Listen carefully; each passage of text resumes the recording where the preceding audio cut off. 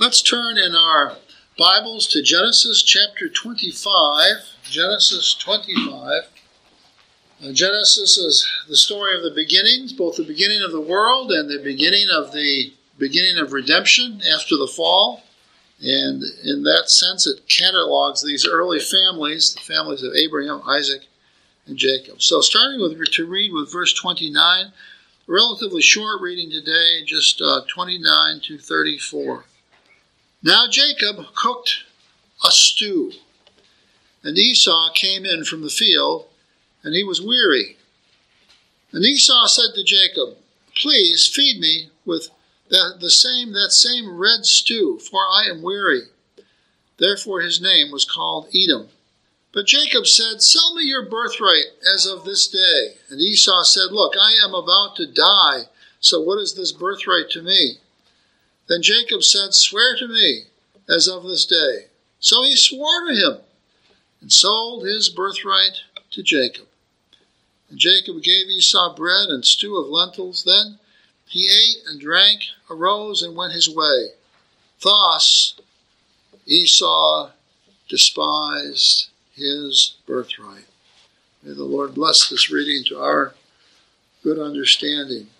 I debated back and forth regarding the title for our sermon today between family stories, which I picked, and the title for our first verse. Now Jacob cooked a stew. I thought both were very stimulating to the eye and the mind.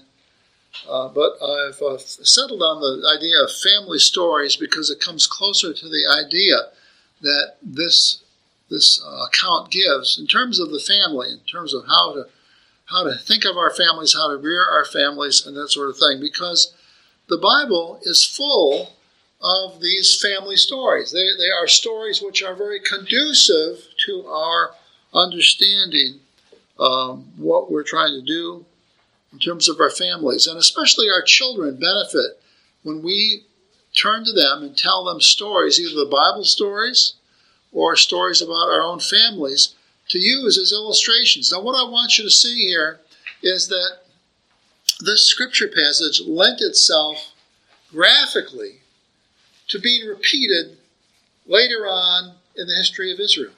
It's a story, it's an account, but it's also very much a catchy story about how the great uncle of Israel, Esau, gave himself over to being a reprobate person.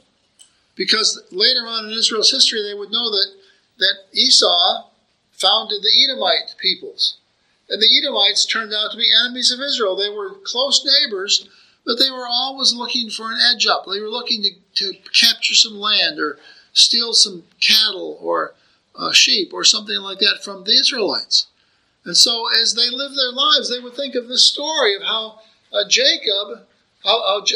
Esau sold his birthright for nothing, for just a common meal, because it meant so little to him, and how Jacob, despite some of the trickery associated with Jacob, how Jacob esteemed the heritage of Israel. And so the mothers and the fathers, they would encourage their children not to be tricky like Jacob, but to esteem the heritage of Israel, not to esteem the birthright of being an Israelite child, being a child of Israel and having Israelite parents, to esteem that and not to take it for nothing like Esau. And that story was a very catchy story, and it would be repeated over and over again for people then. And so I thought it would be good for us to repeat those things now.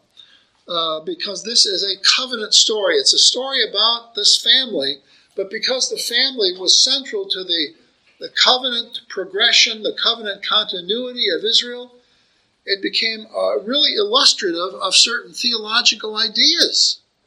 And it was a way of teaching the children to think more seriously about who they were and about where they had come from. Now, in introducing this topic, let me just give you a couple illustrations from my own life, because early on I was regaled with this idea, and so I tried to tell some stories to my boys as they were growing up. And because of this, I know my oldest boy, Rich, I don't think Chris is quite the storyteller that Rich is, but Rich really developed this much more than I did even, as I was rearing the kids.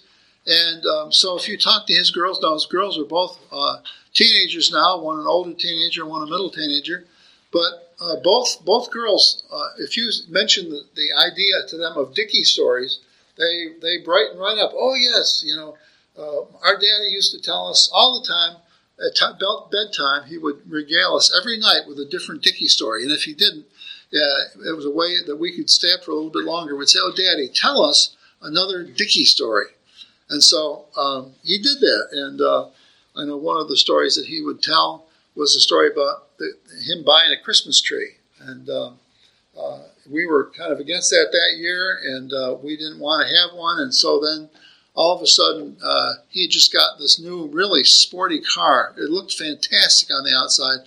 It hardly ran on the inside. After you stopped it, the engine, there's nothing to brag about, but it looked great on the street. And so he ended up coming home one day, and he's got this fir tree tied to the top of this car, and it was a shiny car. I think he put something like a cloth underneath it, but just the thought of that scratchy tree on top of that car, I thought, "Oh, what have you done, son?"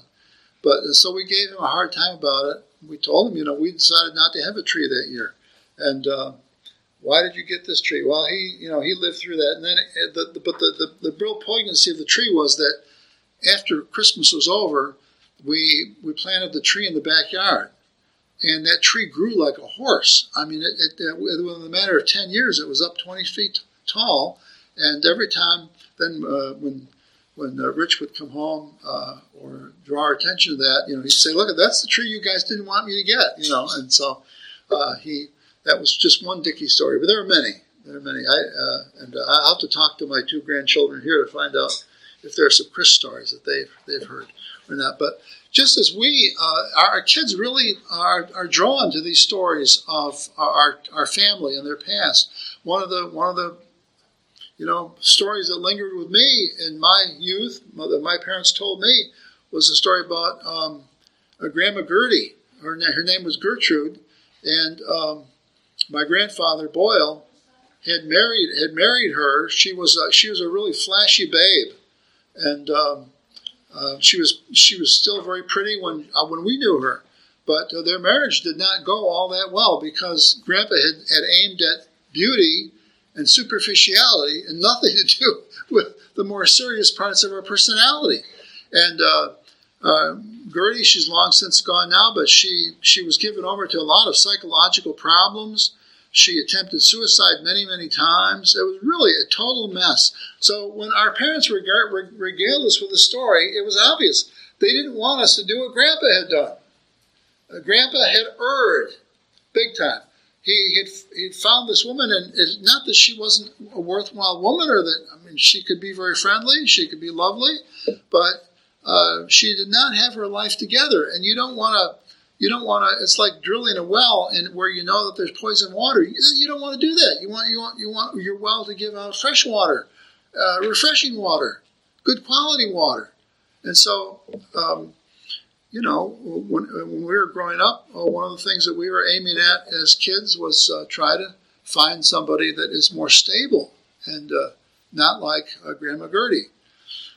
So these family stories are helpful, and as parents, we need to learn how to use these stories, and our family use Bible stories to, like this one we have today, to catch up our children's minds and attention.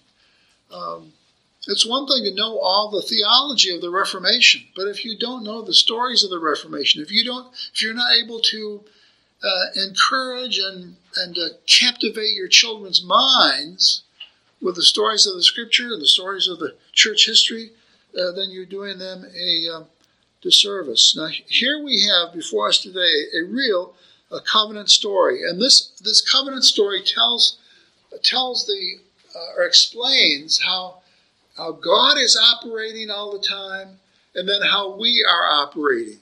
Because here we can see how Jacob operated, we can see how Esau operated. We're living, we're thinking, we have our personalities, we're doing certain things. Now the question is, are our operations enlightened? Are our operations according to the Scriptures? Are our operations in love with the Lord?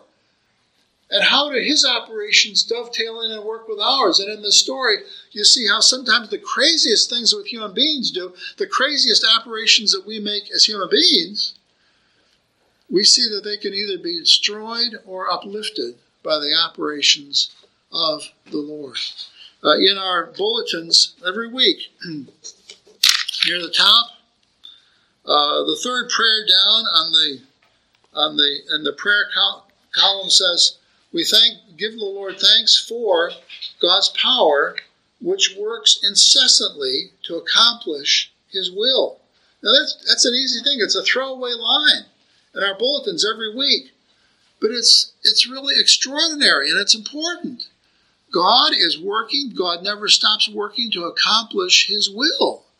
And we need to be aware of that and pray that incessant working would work to the benefit of the kingdom of God, which we know it will, but also to our benefit as we try to fit into that kingdom of God as people in His church, family, and kingdom.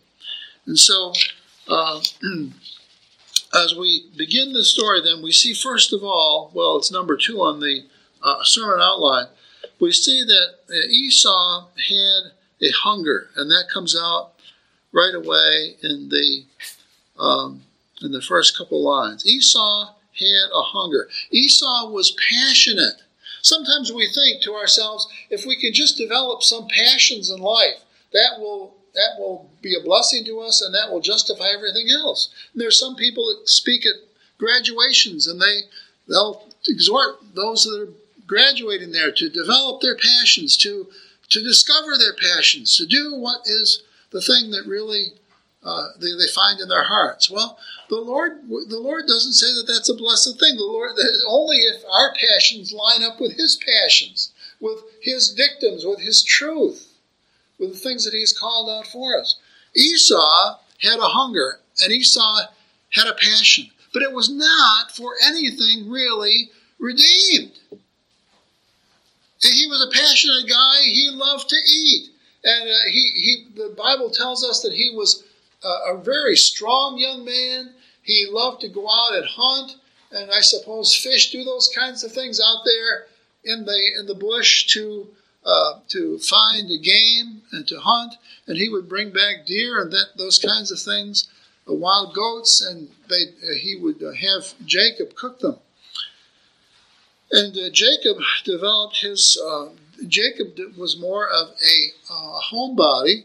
He developed his gifts of running the home, making sure that it was managed well, and that sort of thing, which included taking care of his brother when his brother brought things in from the fields.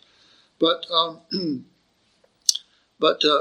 terms of Esau, well, we see that Esau's passions were all-consuming. He really couldn't think. If when it comes to this birthright, he really couldn't think of what that meant, the dimensions of his birthright. All he could think of when he came in was, "I'm hungry. The food smells good. I can't wait to begin to eat it. I can't wait to fill up my belly with this good-smelling, good-tasting food." And so he was overwhelming. He was not a very enlightened man. And when I say enlightened, it was like the lights were off. In terms of the Lord, there was just darkness. He couldn't really see the existence of God. He couldn't see that he was supposed to worship God. He couldn't see that he was supposed to be excited with worshiping the Lord. He was a man of passion. He liked to do certain things. He was passionate about the things he liked to do. The program for his life came from within his mind and within his heart, without recognition or without considering the things of the Lord. And so Esau had a hunger. I think of some of the other people of the Bible that are portrayed this way. One man that God used mightily was Samson. You think of Samson and Delilah. And Samson was a man that was a very strong man, but he was just given over to sexual desire. And it basically consumed him. Now, God used that. Despite his relationship with Delilah, God used that to ruin the Philistines, to get Samson to fight against the Philistines, because they would come and hurt him and his family and the Israelites and that sort of thing. So Samson was one of the judges at the time. Samson also had many thoughts about the Lord, but he was also consumed with the passions. And there were many, if you think about Samson and Delilah, their story together, you think that, well, here was a guy that was drifted a lot and did some crazy things, but he also had this ultimate passion for God. And God used his passion either for good things or for bad things. But Esau had these passions, and it says that now Jacob cooked a stew, and Esau came in from the field, and he was weary. And Esau said to Jacob, "Please feed me with that same red stew, for I am weary." Therefore his name was called Edom, which means red, and or reddish. And so, first of all, here, number 2, we see that Esau had a hunger. When we think that we're growing in Christ, it's not enough for us to have strong yearnings. It's not enough for us to have an idea of what we want to do with our lives. The whole question is, does this idea line up with the Lord? Are we living our lives in the light of the Lord? Are we living our lives coram Deo, which in Latin means before the Lord? Is the Lord's light and enlightenment a part of the thinking of our lives? If he is, then we're Christians. If we're not, then we're probably pagans, as Esau turned out to be, as he wandered further and further from the land of his grandfather Abraham and Isaac, his dad. So we see, thirdly then, that Esau had a hunger, Jacob had a scheme. Now, one of the great mysteries when you study Abraham, Isaac, and Jacob, one of the great mysteries is when you begin studying Jacob, you find that this is not a man that was just totally sanctified. He was not a man who went to Sunday school every week, let's say, and just did everything the teacher said and answered the questions right and just never really did much else. No, Jacob, we see here, Jacob had a scheme. When Esau came in hungry like this, Jacob had a scheme. Now, we don't know whether this was a scheme that popped into Jacob's mind suddenly, or we don't know if this is a scheme that came to him slowly, as he saw his passionate brother who was given to wandering and given to foolishness. But whether it was the fast way or the slow way, the developed way or the undeveloped way, whatever, it did develop. And on this occasion, when Esau came in, Jacob hit him immediately with the idea of selling his birthright. He says, "Sell me your birthright as of this day."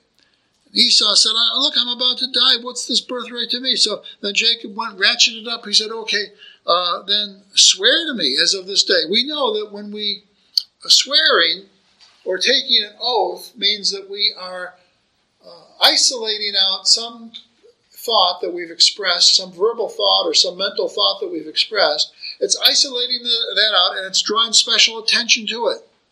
So when Jacob called Esau to swear to him, he was saying, "Okay, we've talked about this casually, selling your birthright. You've just said to me, what is my birthright to me? But I don't want to just leave it out there in the nether sphere of talk. I want to really guarantee that you know what you're saying, and that you're agreed to what you're saying. So swear to me." Now Esau would have understood that people in that society, if they took an oath or they swore to something, just like when we go to court and we swear to tell the whole truth and nothing but the truth, we're drawing special attention to the words that we're saying. Human beings are apt to be very loose with their talk and say things that they either don't mean or say things that they haven't really thought out. But when you swear to do something, when you swear before a court of law to tell the truth, if you lie, you can be held accountable for that false swearing or for that false oath. And so that's what Jacob did here. He said, "Swear to me that you will sell me your birthright." and by taking this meal.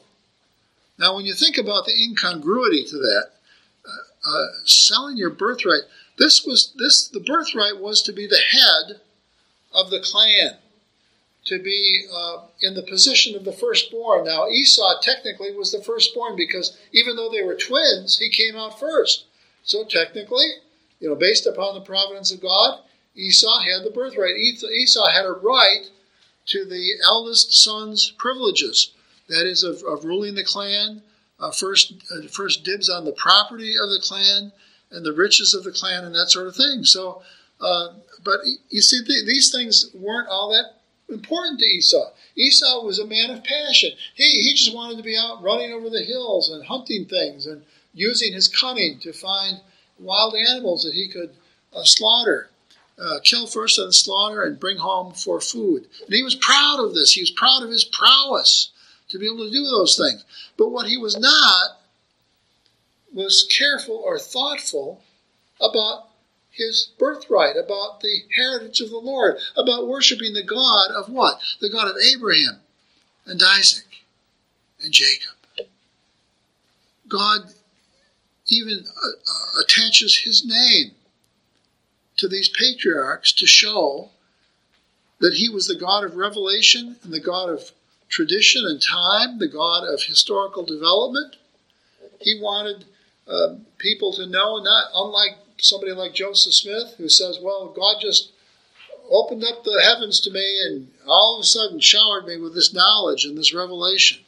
Now, the revelation of God, it comes to people personally, but it also comes to people over time. And when God revealed himself to Abraham, he also revealed himself to Isaac, and he also revealed himself to Jacob.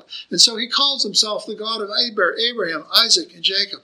And remember Jesus in the New Testament, when the Sadducees came and they doubted the idea of the resurrection.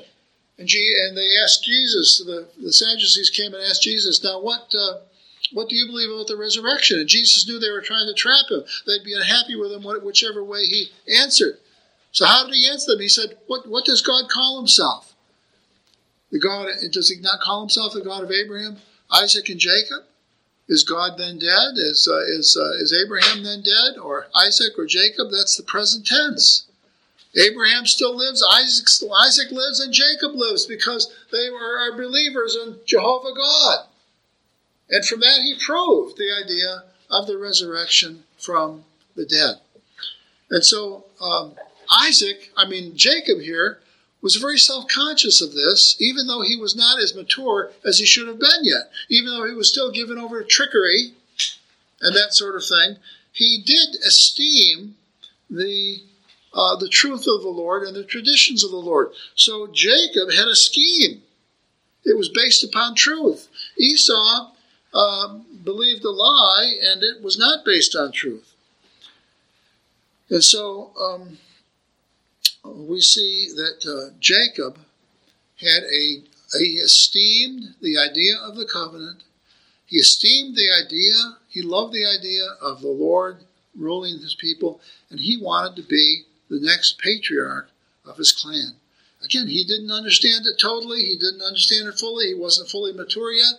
But he did have this desire. He did have this idea in his mind. Jacob had a scheme. Now, fourthly, I argue here that Esau had no theology. In verse 32, it says, and Esau said, look, I am about to die, so what is this birthright to me? Now, when we're hungry, or when we have some passion that we feel in our bones, does that nullify all the theology that we know? Does it deny the truth of what God has revealed to us? Of course not. Of course not. But Esau had no theology. Esau was not, he had nothing to bring his thoughts together in a cohesive way. It was like you've got a bunch of pearls, but no string to go through the pearls. Esau just considered things haphazardly.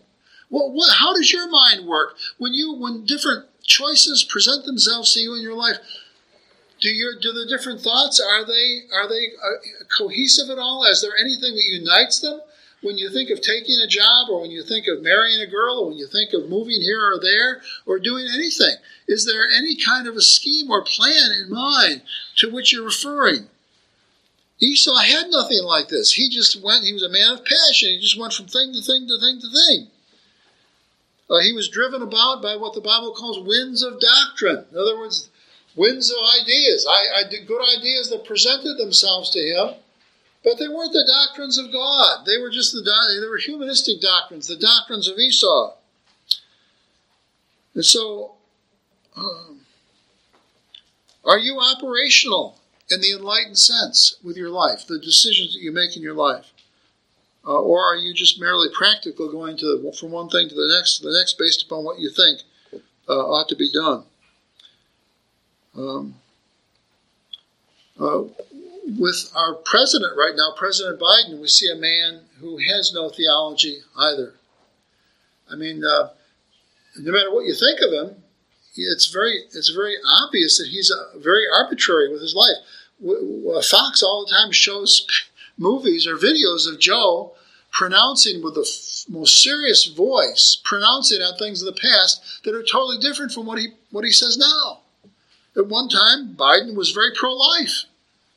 Now he's excoriating the Supreme Court members because they dared to overthrow the right to abortion. Which is it? You see, he has no enduring theology. You can hear speeches by Joe also speaking about America and his pride in America, and now it's just the opposite.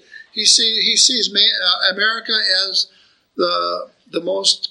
Oftentimes he'll be saying the most corrupt nation, or a nation which is fatally flawed, that needs to pay attention to the world order, no longer putting America first or trying to see what God would have for America, but what the world would have for America. So, and God, in a sense, has placed our president in the most prominent position possible so that these things will be noticed. Well, we don't want to be like this. We want to be people that have enduring ideas, enduring things that we esteem and that we hold important for ourselves. And so in that sense, we want to have the story of the Lord, the story of Jesus, prominent in our minds, to make sure that we don't drift off and sell our birthrights to foolish things. Now, the last point of the message is that God had an opinion of this too. God, it's amazing. It's the very last clause of the very last verse of this section.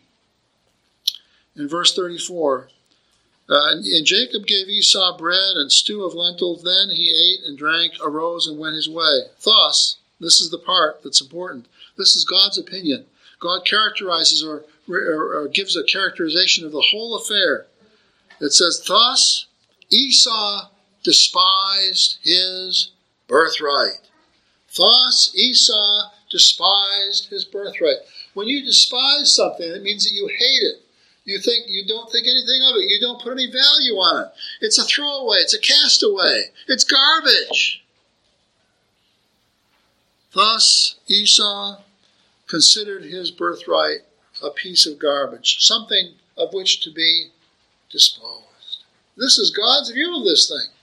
This is a God who runs operations day and night, incessantly, never ending, always to accomplish his good and holy will. And based upon that, we see God's opinion. Esau despised his birthright. From this day forth, there would be no deep or abiding blessing in Esau's life. Esau would continue to exist. He sometimes even did some things that were somewhat nice to Jacob. When Jacob came back from his sojourn with his uncle Laban because he cheated Esau out of his birthright, the Lord prevailed upon Esau to kind of make his peace with Jacob and not to try to kill him anymore. But Esau never did anything great with his life anymore. He lived for himself.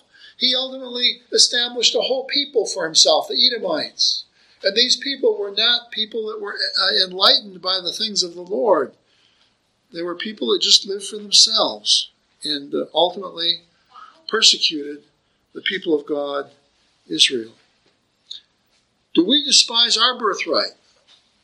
I think, man, this really speaks to us because we have certain things God has given us.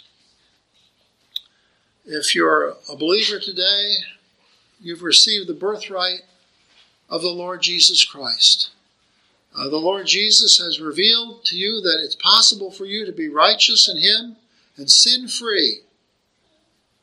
Do you despise that, or is that the most important thing in your life? Jesus spoke about this as being the pearl of great price, that everything should be sold for in order to obtain the things of Christ. Now, Jesus said that these things should be esteemed, that they should be the most prominent things in our lives, our minds, our desires. But do we esteem them? Do we really think they're important? For what are we willing to trade our faith? A job promotion, nice living, peace, comfort, all of these things. If we put anything like that above the things that we have in Christ, then we are willing to sell our birthright, and we're no better in God's eyes than Esau was. And God will say over us, thus so-and-so, thus Bill or Robbie or Susan or Roger, whatever our names might be, thus he or she despised his birthright. Are we Christians or are we sellers, marketers of the things of Christ? We must esteem the things of Christ. We must esteem this birthright that we have of the Lord Jesus Christ, because outside of Christ there is no other salvation, no other possibility of salvation. There's no real meaning in life. We may run, we may be great hunters like Esau, but we hunt for no ultimate purpose. We just hunt for the sake of hunting. We don't farm with the idea of raising crops for the Lord. We don't do business with the idea of building that business for the Lord. We are utterly vain, empty people because we do not value the birthright that the Lord has given us. Let us be, in this case, like Jacob. Let us learn this story from the life of the patriarchs. Let us esteem the birthright that we have. Let us esteem Christ. Let us live for Him. Let us never forget. Let that be the ulterior thought in our minds and our hearts for everything that we do. If so, we will be far happier, far more enthusiastic about life, far less able to be depressed, defeated, discouraged about life, because God will not fail us. If we have Him as our ultimate motive in life, He will succeed, and we will succeed with Him in the kingdom of God. Let's close in prayer. Our Father and our God, we pray that Thou wouldst be with us and fascinate us, enthuse us with the gospel and the kingdom of our Lord Jesus Christ. Help us not to go on the way of Esau, the reprobate, but help us to run in the way of Jacob, the elect. In Christ's name we pray. Amen.